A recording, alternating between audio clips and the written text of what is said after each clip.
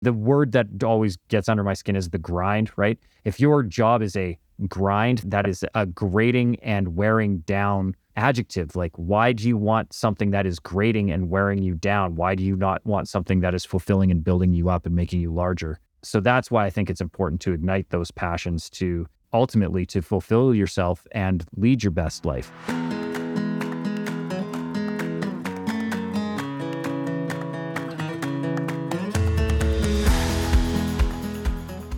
In her book, Conversational Intelligence, Judith Glaser wrote, "To get to the next level of greatness depends on the quality of our culture, which depends on the quality of our relationships, which depends on the quality of our conversations. Everything happens through conversations." Welcome to Conversations, powered by Quantivos.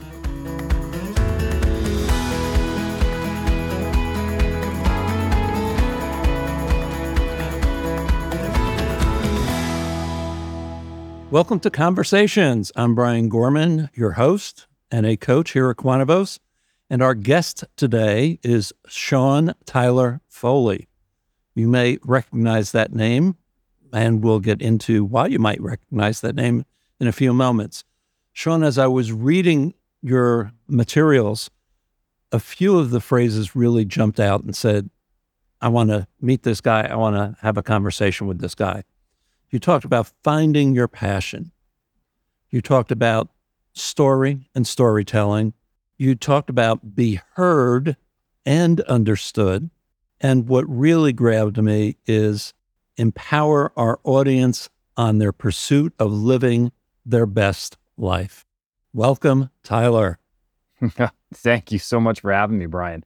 Yeah, no, I'm looking forward to our conversation, especially as you'd mentioned, all of that is passion of mine through 35 years of performance and similar to you, the various different career paths that we both have journeyed on. Me in particular, I'm looking forward to this conversation. So thank you for having me on.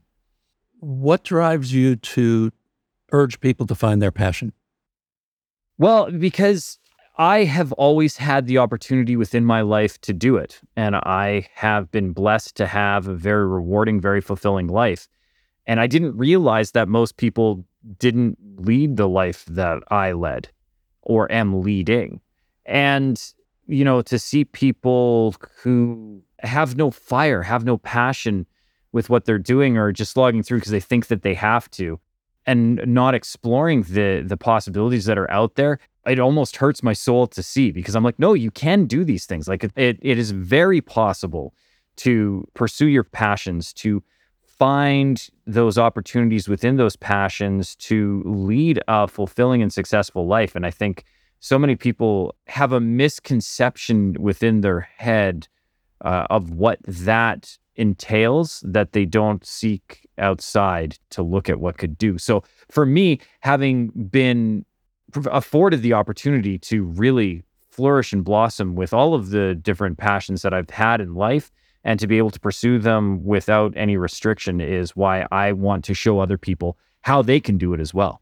I'm on board with you. And I think the other piece for me that I so often encounter is this mindset that I have to work. And what work means is suffering and sort of slogging through and looking forward to that vacation, looking forward to that holiday, and looking forward to that retirement. Yes. Like you, and it took me actually, I think, about 2 decades to realize that what I was doing was my passion, and it was showing up across industries, across jobs, but it was always something I could reach for and achieve. You started young. Mm-hmm. How young?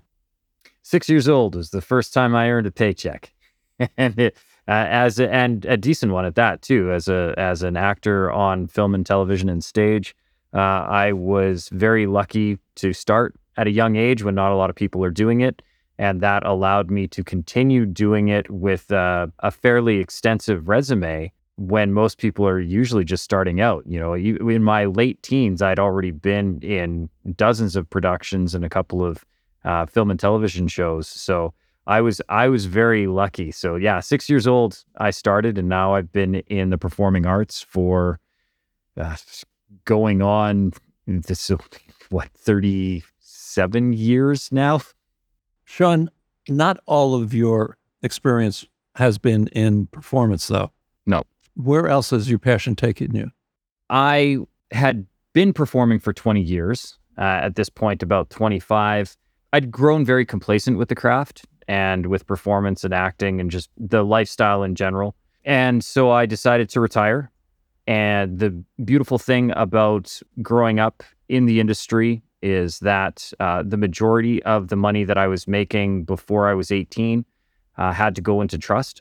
And so I had a very healthy trust fund. It wasn't something that was, mega rich, but it had regular contributions. My mom was an accountant, and she was very, very smart with money. And so she had put it in a trust fund and was further smart not to have it unlocked to me at 18.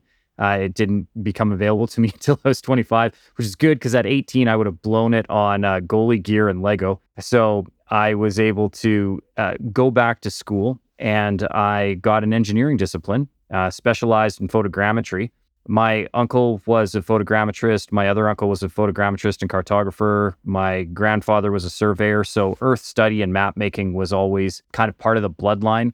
One of the first jobs that I had when I moved out to Vancouver, which is kind of the epicenter of film for Canada, was working at my uncle's mapping shop, scanning aerial photography. And I just fell in love with the idea that you could make maps from pictures on the ground, that they didn't just have to be hand-drawn, that they could be photorealistic and accurate. So anybody who's ever used Google Earth or Google Maps and has turned on satellite view, I used to scan the images that made that. And then later on in my career, actually put those together. So I had gone back to school to specialize in geomatics and really, really hone in on photogrammetry as a skill. Again, it combined all those passions. I absolutely loved planes. I remember being 3 years old the first time I ever got to fly in a plane, and it was my uncle's crop duster. And I grew up in a very rural community, and my uncle had a biplane, an old World War I biplane that he still used as a crop duster. And so I got to sit in the back seat, in the gunner seat, and he would fly the plane, and I could look out. And it was low altitude. We were never more than maybe 1,000 feet in the air, but it just felt so freeing to me. And so I fell in love with planes at that point. And I've worked for major airlines. Then when I got to start my own business, I had a fleet of 3 planes. So I got to dabble in that industry as well, which was phenomenal. So as I'm listening to you, I'm curious, what is the common thread besides passion? What are those passions that fueled you through your journey? I honestly, if I had to pick one theme, it would be the performance of it. And I know that sounds kind of disconnected from what I just explained, but maybe even almost the social nature of it, the connections with other people. One of the things that I enjoyed the most about working on stage and then in film and television is the collaboration. And it's seeing, multiple things come together and working on projects, and you do it, and then it's done. That project is done, it goes off, and then you go to something new. And when I started my own business, even when I was in university going and studying for it, I was head of the student council.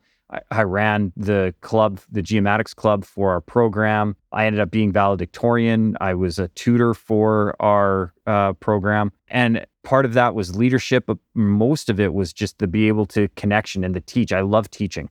I love being able to help guide other people. I love being a connector. So I find that common thread within all of those industries is partially the start and stop nature of it.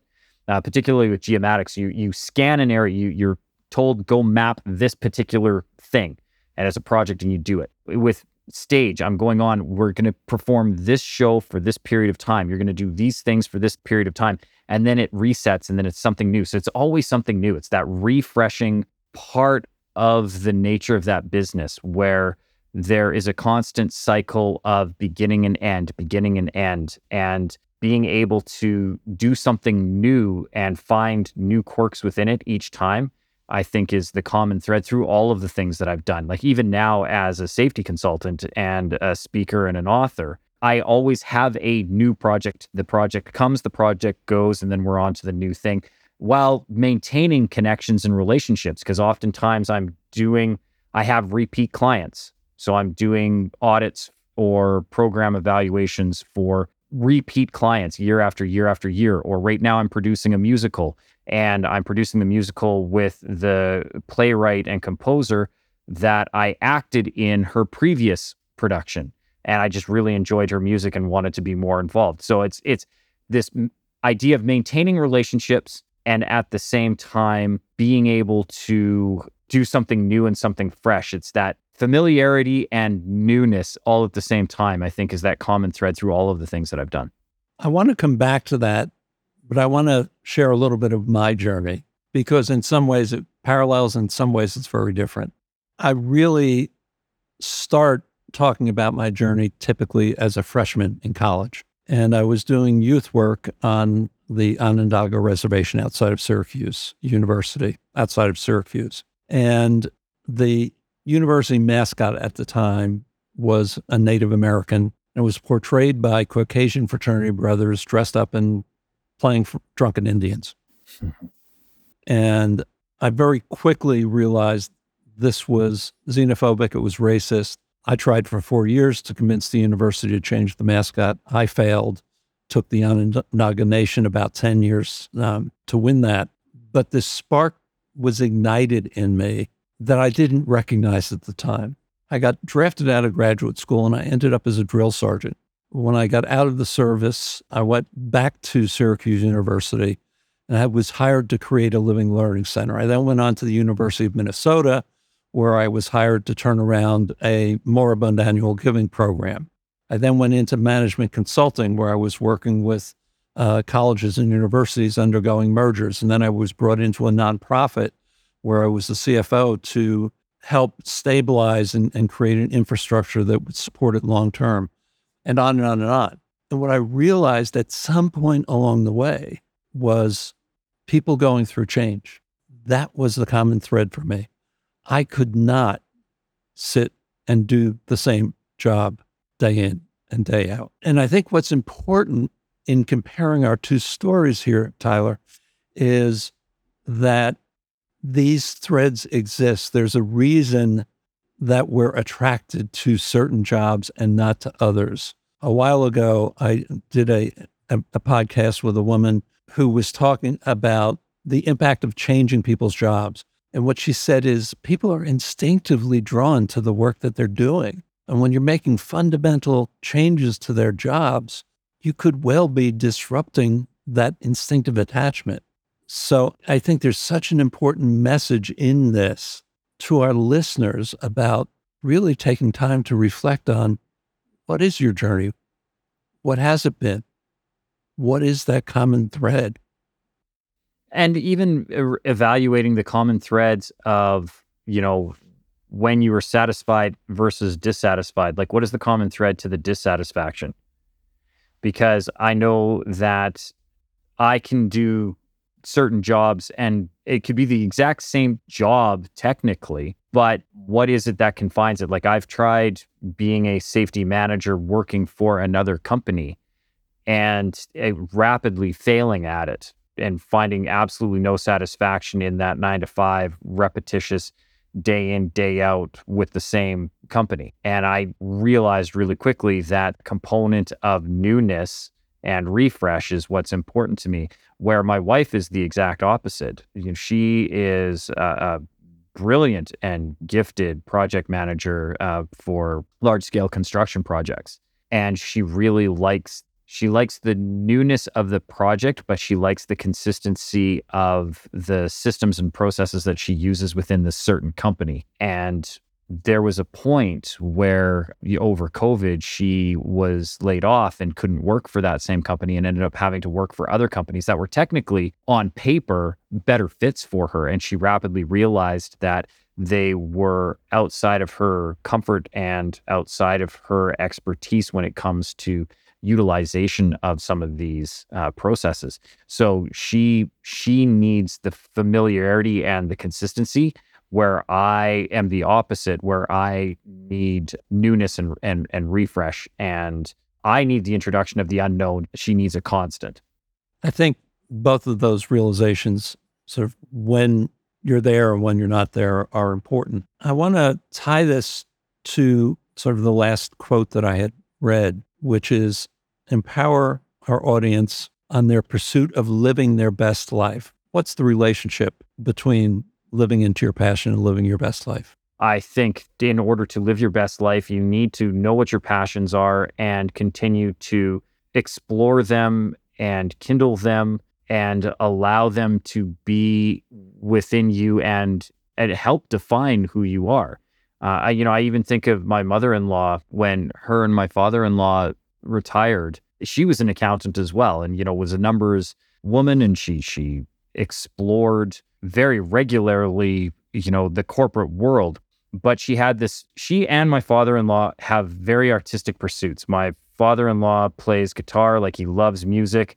In his retirement, that's what he does. He's built a little studio in his basement, and she made him build her a shed out in the backyard for her to go and paint. And so she started to paint landscapes and nature scenes. Loves horses as well. She has a very large equestrian background, so she paints a lot of pictures of like horses running along the beach, horses running in fields, horses with people and interacting.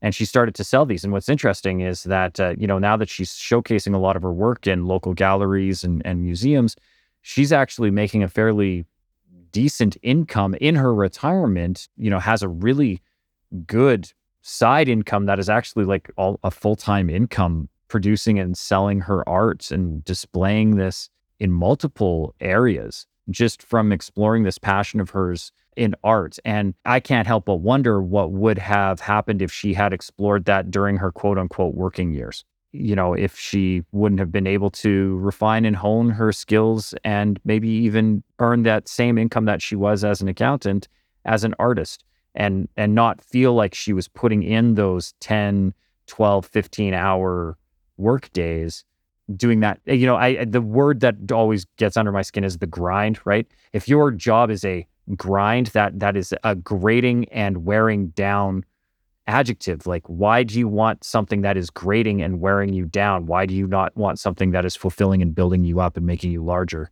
So that's why I think it's important to ignite those passions to ultimately to fulfill yourself and lead your best life. Tyler, I'm sure you have encountered this. I certainly have in my coaching. People who say, I don't have any passions. Oh, yeah. Yeah, it always makes me smile, as it just did right now when I hear the phrase. And of course you have a passion. Even the people, and I'm like, well, what do you do? Well, I just sit and watch television. Well, entertainment might be your passion.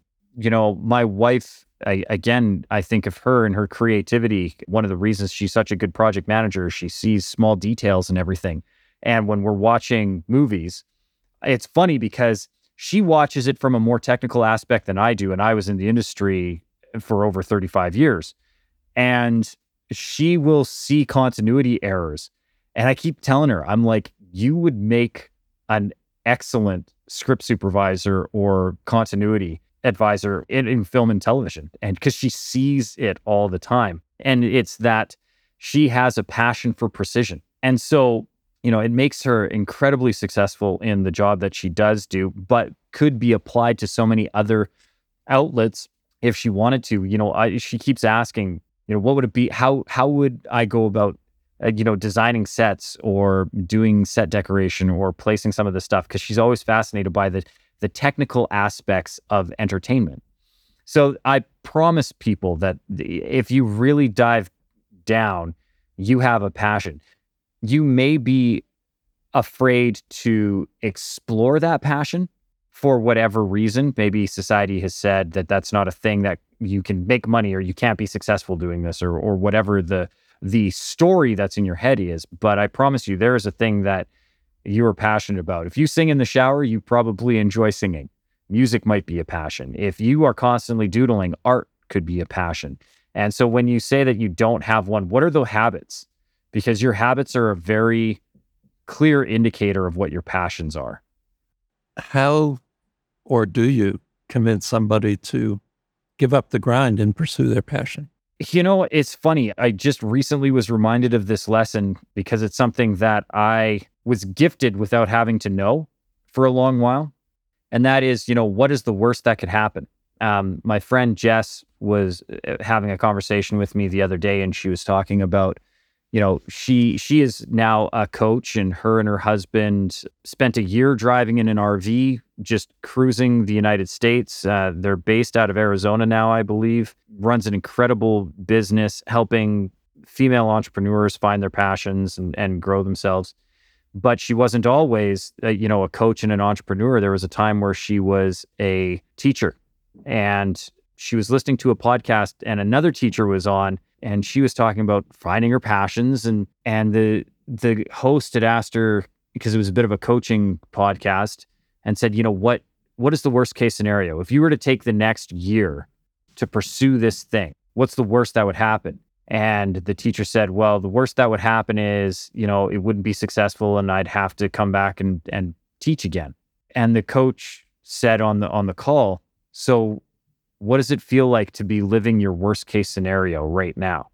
And that was true, right? The worst case scenario was that she would be doing the exact thing that she's doing right now if she went and explored this thing. So what's the best case scenario? You find that you're wildly successful with it. So that's a question that I was able to know innately early on, because at 6, I don't know limitations. And somebody said, "Here, you can go do this acting thing. And if this acting thing doesn't work out, you can do this musician thing. If this musician thing doesn't work out, there's always these other things." Like, I was exploring multiple. There was a time where I wanted to be a marine biologist.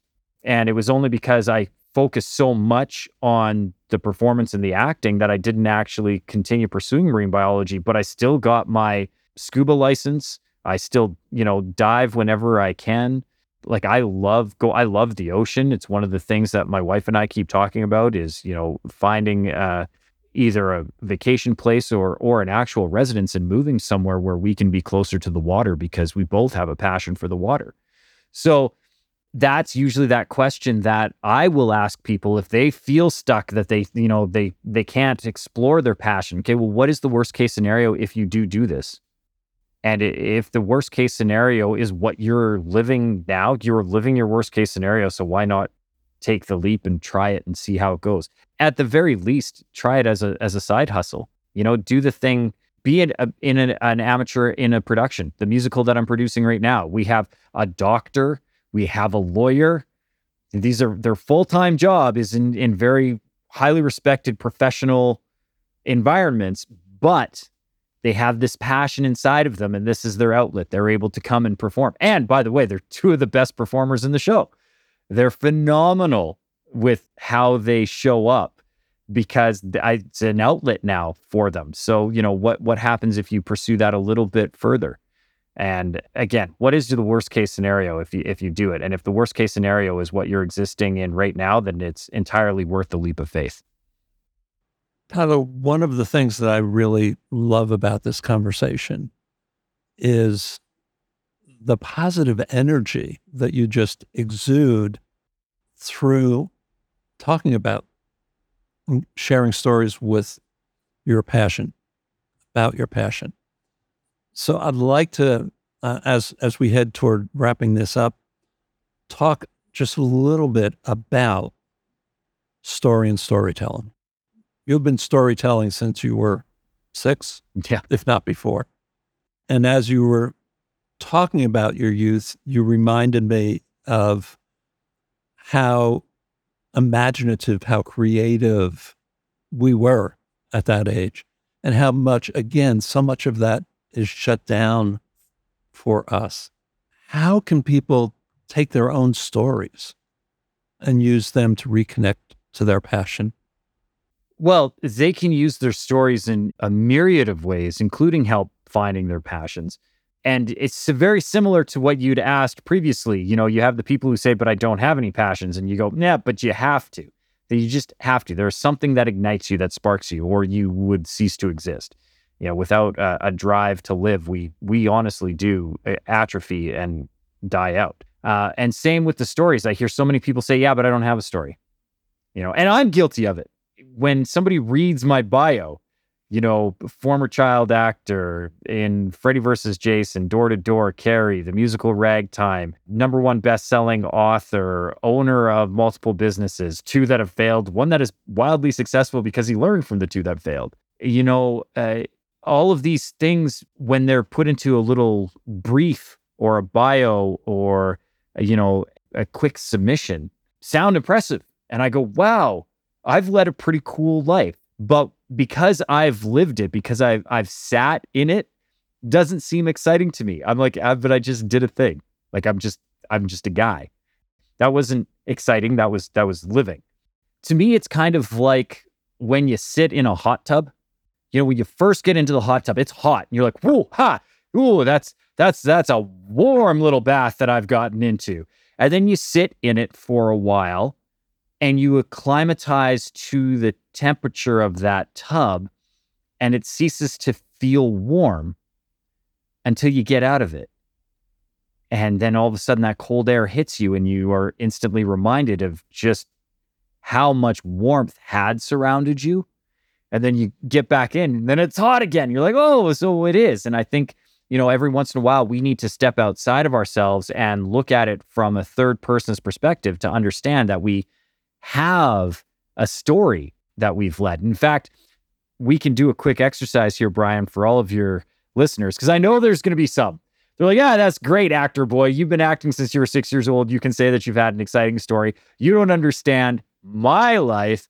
My life is boring. And I say, I do understand because I thought my life was boring too until people highlight it for me.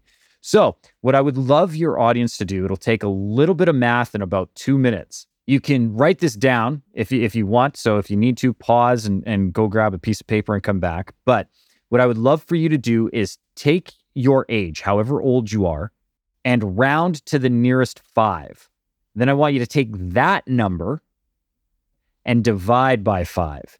And what you'll get is 5 epochs in your life, time periods within your life. So for me, if I was to do this, I'm 43, I'm almost 44. I round to the nearest 5, which is 45, divide by 5, and I get 9. So now I'm going to take my life and I'm going to divide it into time periods of 9 years, every 9 years. Now, I know that there's going to be some A-types who are listening, Brian, so they're like, But if you do that, Tyler, you're missing like 2 years at the end and the math doesn't jive, and I want exact math because I am a numbers person.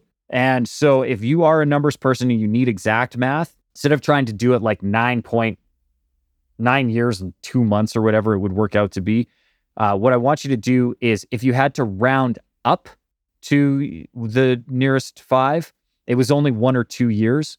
I want you to deduct that number from the end. And if you had to round down, and again, it was only 1 or 2 years, I want you to add that number to the beginning of the first epoch of your time period. So if I wanted to be specific with mine, I had to round up from 43 to 45. So I would take 2 years off of my last time period. So instead of looking at 9 years, I would look at 7 years. And if I had to round down, I would put those at the beginning years, mostly because we don't remember what, our first year and a half of our life. So we're going to give ourselves a little bit of buffer to kind of remember 9 years of our life. And then because our most recent time period is probably the freshest in our mind, we don't need to go all the way back 9 years, or 8 or 7 or 10 or 12 or 15, whatever yours happen to be. We will, take that off the end. So now you have these 5 time periods, even time periods in your life. And what I want you to do is I want you to look back at each one of those time periods very quick. Take no more than 20 or 30 seconds while you do this. And I want you to think to yourself, for that first time period, what is my most significant memory? If I think of me in that time period, what is the first thing that springs to mind? And then do that again for the second, for the third, for the fourth, and the 5th time period. No more than 20 seconds. It should be the thing that springs to your mind, that pops instantly into your head. Shouldn't take more. Those memories that you have, those 5 memories that we have now discovered, are your stories. Those are those connective tissues. Those are those milestone markers in your life. If you have multiple memories, great. If you're really, really honestly struggling, like if you're like, no, I don't have a distinct memory from that time period for whatever reason, don't dwell on it, but you should at least get 3 or 4 out of this exercise. When you do that, that will give you those stories. Now, if you want to do a really fun exercise beyond that, start exploring why. Why are those important to me? If you want to look at it from a passions perspective, what does that say about who I am and what I follow and why I do the things that I do? Really start to explore the whys within that. And that will start to inform your stories of why you are what you are and who you are. And that's where you start to see those common threads within your passions, within your pursuits, your behaviors, your habits. All of those things will probably be informed by those key trigger memories, those milestones along the way. Tyler, what a wonderful way to end this conversation. I made notes. I've got some thinking to do. Well, I was glad that I could contribute. And if I've made you think, Brian, then that's excellent, because I know when I listen to conversations, it always makes me think. So I guess it's my in-kind gift to you for the gifts that you give everybody else. Sean Tyler Foley, thank you so much for this conversation. And thank you for having me on, Brian. It was an absolute pleasure.